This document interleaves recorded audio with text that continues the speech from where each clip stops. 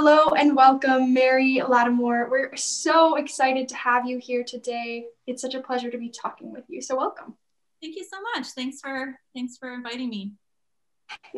So Mary Lattimore is a harpist based out of LA. And Mary, the first thing I'd like to ask you is, could you give us a background on your role in the industry? What is it that you do and how did you get into it?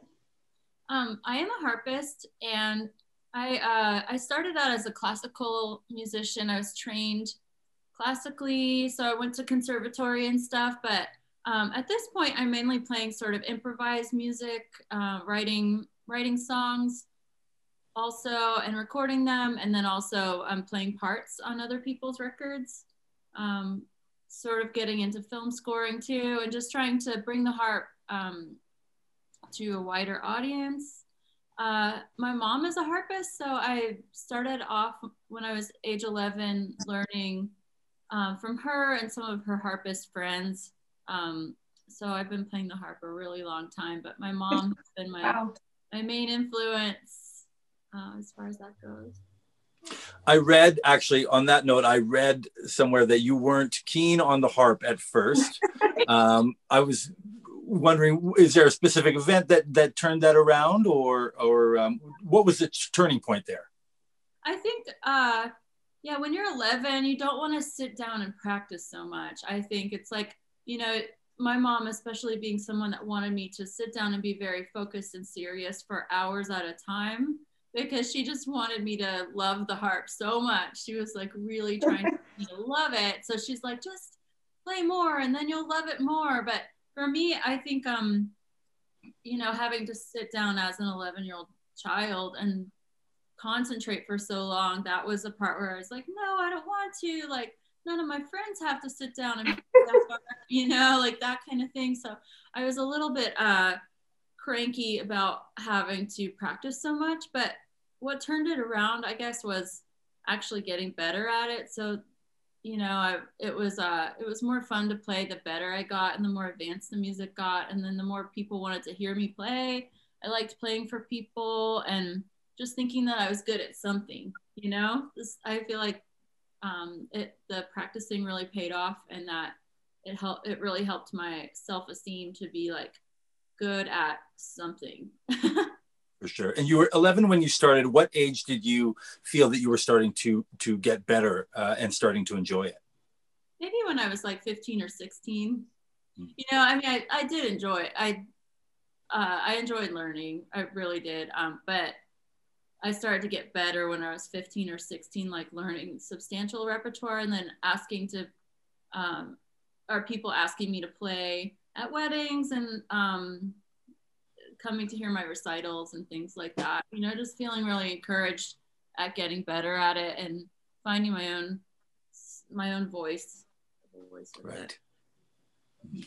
So you play a specialty instrument. This isn't maybe an instrument that everybody would gravitate to. I mean, when you're first starting out, maybe it's singing or playing guitar, but this is something totally outside the realm of what most people think of. So are there some disadvantages or maybe advantages to being a person who plays a specialty instrument in the music world today?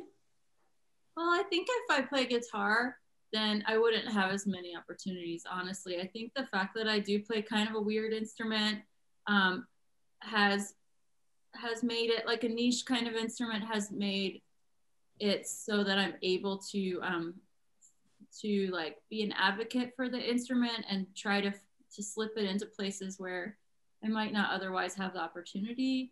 I'm like, well, why don't you try a harp with your song or something? I feel like I am a real advocate for the harp, and it might not be such an obvious thing to include in things, but if I had played something that was more common, I don't think that I would just be as much of a cheerleader for the instrument itself, Right. And on that note, sorry, Maddie. Oh, sorry, Jory, go ahead. On that note, the harp being a specialty instrument, it's obviously not.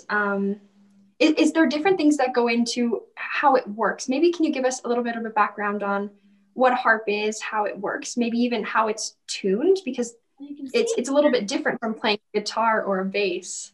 Yeah. It's kind of like a piano. It's laid out in the chromatic scale. Like there's on my harp there are 7 pedals. There's a pedal, a C pedal, D pedal, E pedal, F, G, A, and B.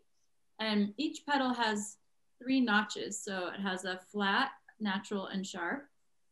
So there's lots of chordal combinations that you can make, but it's basically like a piano. If you have all the pedals set to natural, then it's like a C major scale.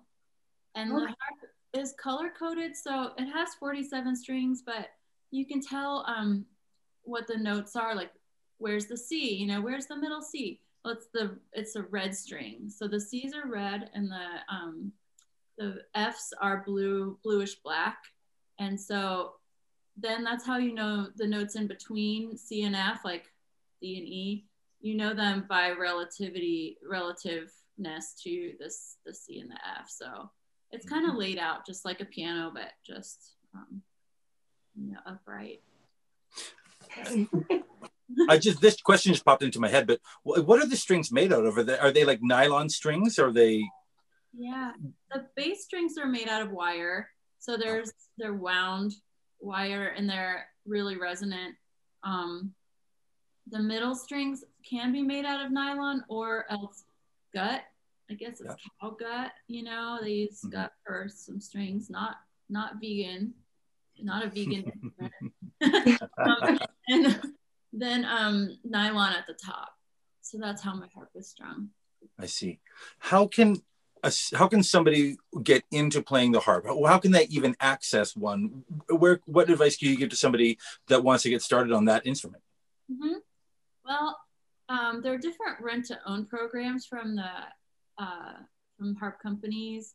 So you can start off on a folk harp, which isn't terribly expensive, but if you don't want to invest in buying one right away, then you can rent to own it, where you just pay a certain amount of money per month, and then at the end of you paying for it all, you own it, or else, you know, you figure out after a couple months that harp isn't really your thing, and then you can give it back. But there's that, but then there are like folk harps online that you can buy, like kits. I've seen like little kits that you can make.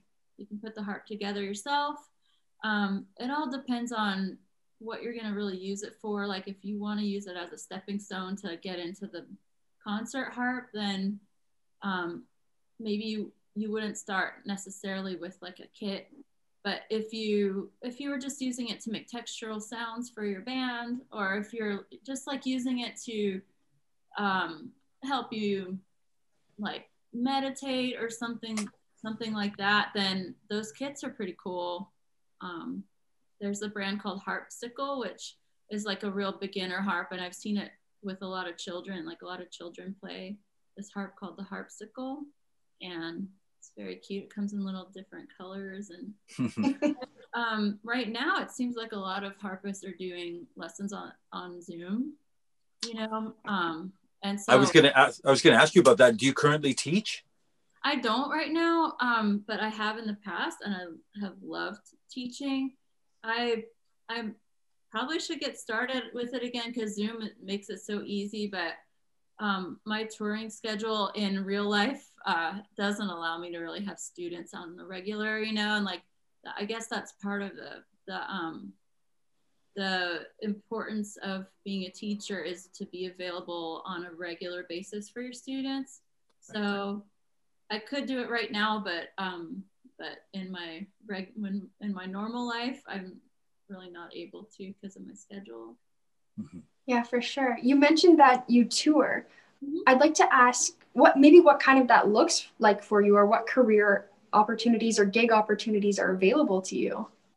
Well, I for the past couple of years, I've been touring as a solo artist. So I have a Volvo, like an SUV style car, and my harp goes in the back, and then I just get in the car and I drive. I've been, you know, crisscrossing the country a couple times a year on tour, and in Europe and Asia and Australia and stuff too. So touring here is me in my car, but touring abroad is a lot of like renting harps and figuring out that logistically. So that's a little bit tricky, but as far as here goes, I really like the self-sufficiency and the independence of driving it myself. But yeah, just mainly like playing solo shows and just, you know, just being on the roads. So do you plan your own shows when you go on tour? You kind of, what venues or places usually cater to your style of music? I have booking agents. And so my US booking agent books me like, I played rock clubs, but then I also play churches, like beautiful cathedrals or really cool music festivals. Or I found that I can kind of fit in because I'm not really in a real genre that's very rigid. Then I can kind of fit in with a lot of different genres and a lot of different styles of other musicians. So that makes it really fun. But yeah, I have this booking agent who really understands me. He's also a great friend, and he finds me the shows and books it all for me. Awesome. Yeah. I know you've written and released, of course, a lot of your own work and collaborated with many other artists. Do you do a lot of session work, like not collaborations necessarily, but studio session work? Yeah. You must be, I mean, of course, being specialized. And how do they find you? Just through Instagram or word of mouth, friends of friends, things like that. Or else it has happened where sometimes I'll be a fan and I'll be like, if you ever need harp, let me know, and that'll be like a cool opportunity to kind of fit into the music that I like to listen to. What else? I mean, I have a website, and my label that puts out my stuff, Ghostly International, they have, I feel like they are a good advocate for me and have made my my music pretty public out there. So yeah. I think that's a great thing that you said about being a little proactive about offering to collaborate. How do you find the artists that you have collaborated with before? Are these people that you gig with, or did you meet online? Or I bet you it must be different every time, but generally, how do you find who you want to collaborate with? Mostly it's friends. So if, I don't know, for example, like I've played with Kurt Vile a bunch and been on his records and stuff, and he was just a neighbor of mine in Philadelphia. Or Meg Baird is a very close friend of mine. She and I made a duo record 2 years ago, and we had just been friends for many years, and it was just a matter of time before we collaborated. I have a friend, Juliana Barwick, who's a very beautiful musician, and I was a fan of hers, so I wrote her an email, and I was like, I love your music.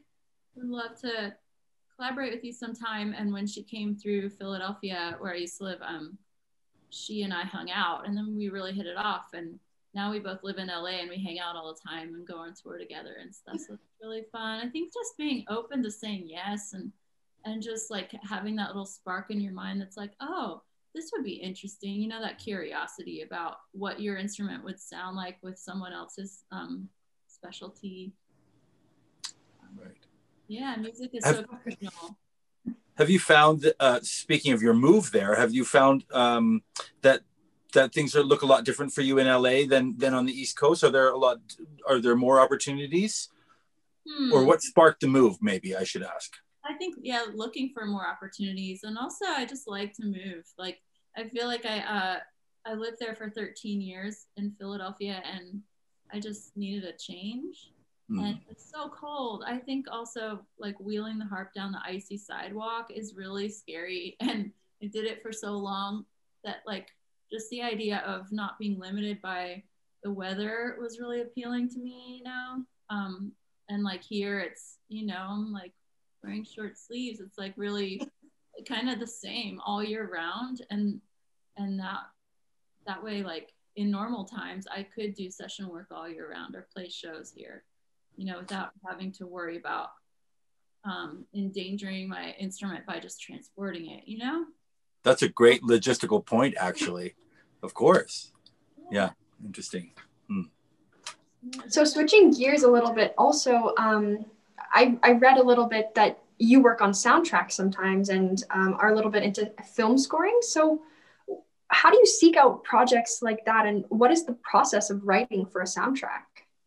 Well, I have not officially written a score yet, but that's what I'm trying to do now.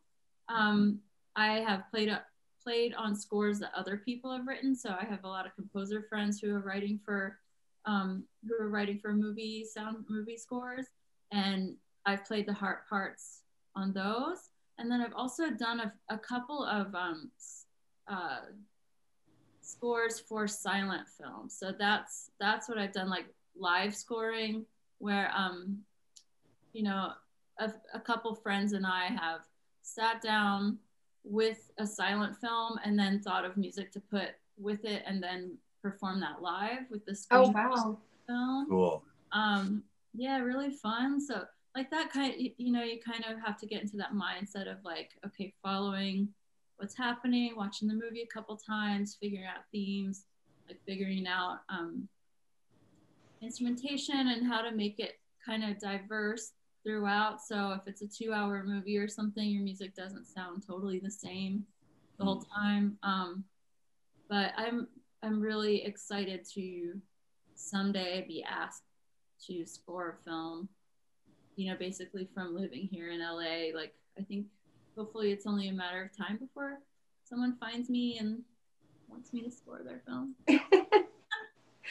What's the process of, what would be your advice to young artists seeking out film scoring?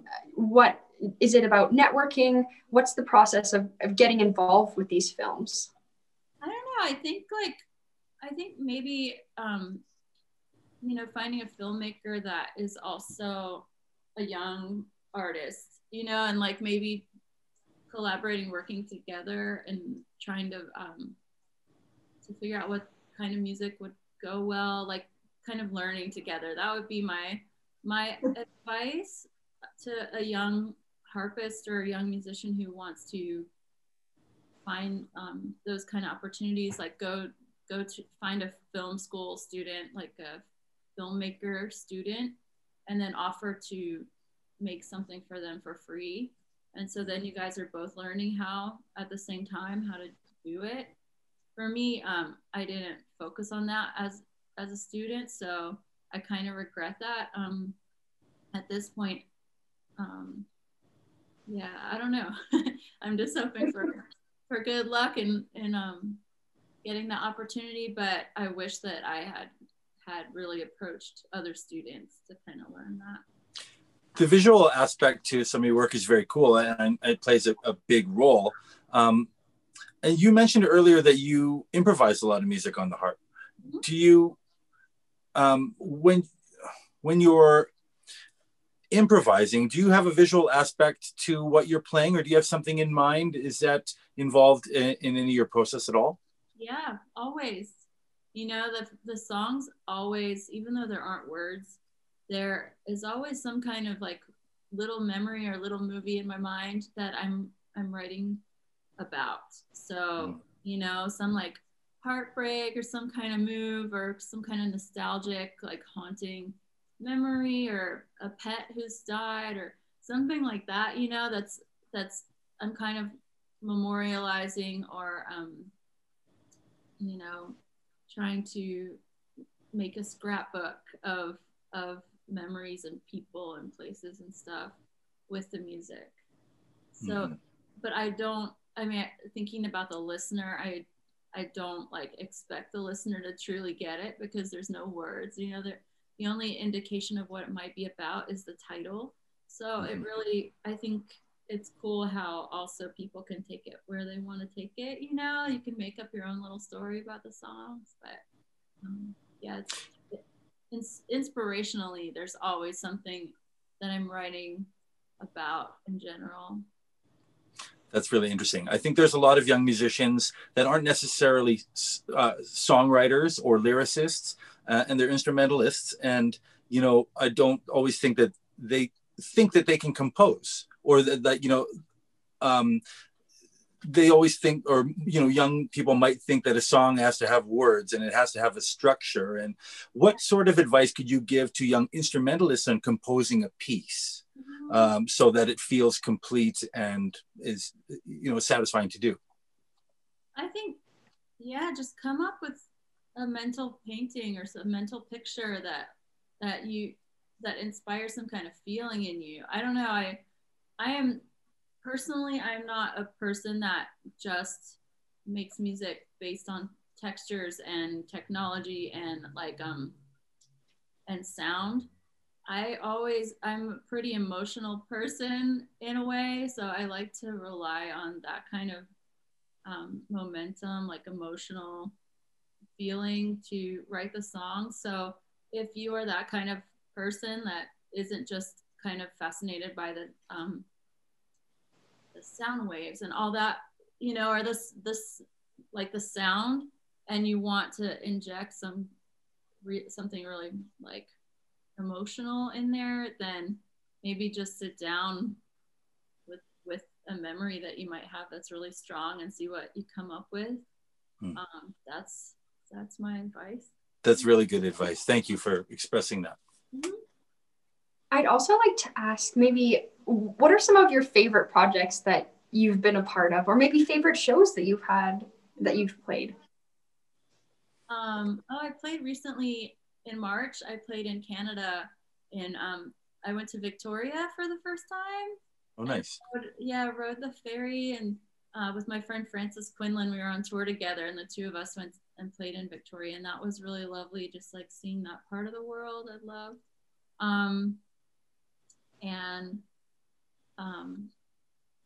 One of the, I guess my newest record, Silver Ladders, I made it last year in January in Cornwall.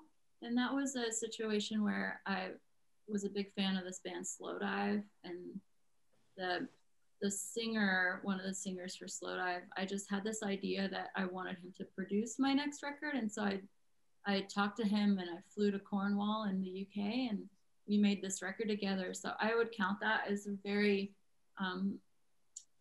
powerful and fun and inspiring event in my harp career, where I just flew to this place I'd never been before, playing a harp I'd never played before, and meeting this guy that I didn't really know, but I just loved his music so much, and like just trying to have a brand new experience where my senses were really turned on and I was really able to absorb and translate that into music. I think that was really fun. Great. Very cool. Mm-hmm. That's very cool. Well, thank you so much, Mary, for sharing all of this experience and advice with us. It's amazing. I'd like to ask you one more thing. We usually end our podcast like this. We ask all of our guests, what would be your advice to young artists, or maybe even your advice to your past self? I guess I would say, like, don't let your inner critic really rule your life. You know, like for a long time as a classical musician, I separated the music that I like to listen to and shows I like to go to from myself, my harp self, you know, who could play this instrument. And I separated them, and my inner critic was like, no, your ideas are bad. Just play what's on the page. Play the classical music. You're good at it. Like, just play what's written on the page. And my inner critic was just like, it's scary to play what's not on the page. Like, what if you sound dorky? You know, like, I think just like trying to stamp out that part of your brain that tells you that you're dorky or something in music, or that you aren't as cool as other people are, like, or that your ideas aren't valid, or you're experimenting with music isn't interesting enough, or whatever. Like, I feel like you are your own worst enemy in music sometimes. And I think, just figuring out how to quiet that voice is really important. And anything you do is going to sound really, really cool. Just keep being curious and trying stuff out. And even if it sounds primitive, it still sounds really cool. Sometimes I think that the coolest music is the most primitive, where you don't know how to play the instrument so well and you're just trying things out. And that kind of naivete is like really, it can be really special sometimes, you know? Very well said. I totally hear everything you just said. That was wonderful. Thank you so much for joining us, Mary. We appreciate your time. Yeah, my pleasure. It's so much fun. Thanks. Yeah, we'll hope to see you again. Yeah, you too. Thank you.